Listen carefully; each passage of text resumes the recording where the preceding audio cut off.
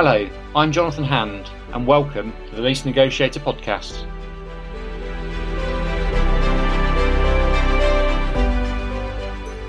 Bringing you commercial property insights with the latest news, information, hints and tips, and sharing some of my experiences over the past 30 years.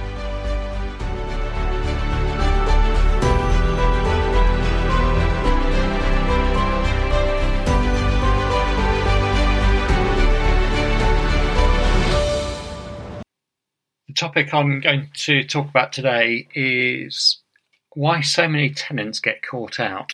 Having spoken to lots of business owners over my years in business, many have said to me that they've been caught out by their lease. When questioned what this means, they explain something they didn't realise or expected had cropped up and had derailed their plans. The unexpected issue then forced them to put their plans on hold, in some cases cancel them altogether, and in almost every case it caused an unexpected financial cost. So why is this the case? Surely the business owners negotiated and agreed to the terms of their lease. So why have things not worked out as planned? Having studied and researched business owners' behaviour when leasing commercial property, there are numerous reasons, but I want to concentrate on 4 of them. I suppose the first, and probably the biggest, comes down to the mindset of certain business owners and individuals. It's the syndrome I call, I can do that myself. I've actually suffered with it plenty of times as a business owner, much to my own detriment. On the face of it, negotiating lease terms looks a simple process. Having a go yourself also allows an element of control on what is an incredibly important part of your business strategy. Finding the ideal property and then negotiating a deal that best fits the business needs, I believe, is a significant part to play in a business's success. So why shouldn't you have control on that bit? You probably have heard plenty of stories where businesses have been transformed by moving into new premises. And thinking back to some of my clients I've helped along the way, this has certainly been the case. Whilst negotiating lease terms on the face of it appears to be straightforward, it does involve a significant level of technical knowledge and expertise. Without this technical knowledge, you are opening yourself up to mistakes. A simple mistake that can have big implications, often unnoticed at the time, but which can rear up and catch you out when you least expect it. If you haven't got the experience, would you try and produce an audited set of accounts yourself, or would you appoint an accountant? The same goes for legal advice. You would probably appoint a solicitor. The same should be the case for lease negotiations. If you haven't got the technical knowledge or expertise, appoint somebody who has. With gaps in knowledge, business owners focus on monetary savings to assess how well lease negotiations have gone.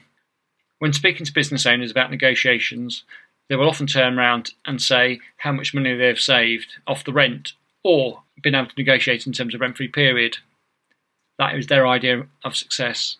However, whilst this is important, it does miss the point, and that is the cost and the relevance of lease negotiations should be reflected in the overall terms and details of the lease.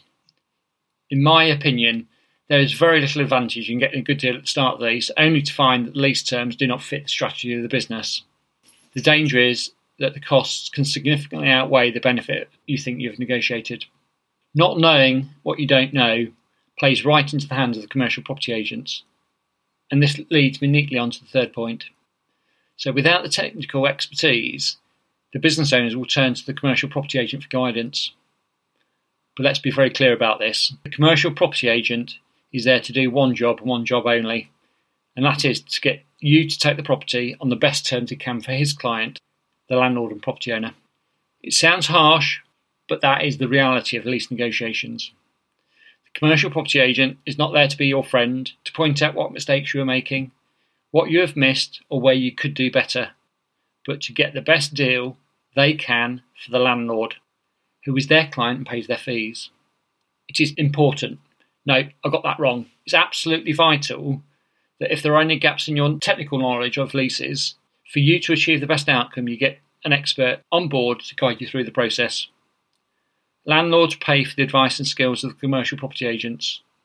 As a tenant, why shouldn't you be able to get an expert to look after your interests?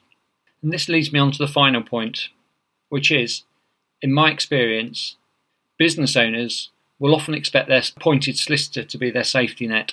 However, and this might be a little bit controversial, but a solicitor's role is to translate into legal jargon what you have agreed, not to necessarily renegotiate the lease terms for you.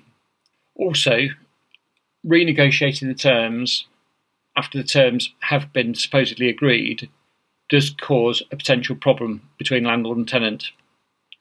I've been involved very recently in a case where we were asked to advise on some heads of terms after having been agreed. The heads of terms is the document normally prepared by the landlord's agent, which sets out the general terms of the agreement. It's the document that then gets sent to the solicitors, out of which the lease is prepared. So at the heads of terms stage, both landlord and tenant think the deal is done. It's worth stating at this point that even at this stage there is no binding agreement. However, if either party starts changing terms after this point, it does create ill feeling, which can quickly sour the relationship. It's not the best way to start a landlord and tenant relationship. It is better to get the lease terms right before the heads of terms are agreed and before solicitors get instructed. This leads to a smoother transaction and a better starting relationship with your landlord. Leases are complex binding documents. They have a significant impact on how your business operates and the profitability of it. Why wouldn't you want to do all that you can to achieve the best outcome for you and your business? There is no second chance to get your lease terms right. In the next episode, I will look at some of the mistakes that tenants can fall into and how to protect you and your business. Thank you for listening to today's podcast. I can be found on LinkedIn, Jonathan Hand, the Lease Negotiator, or check out the website at theleasenegotiator.com. I hope you've enjoyed listening to today's podcast. Please subscribe, tell your friends, comment and share. I look forward to welcoming you next time. I am Jonathan Hand, the Lease Negotiator.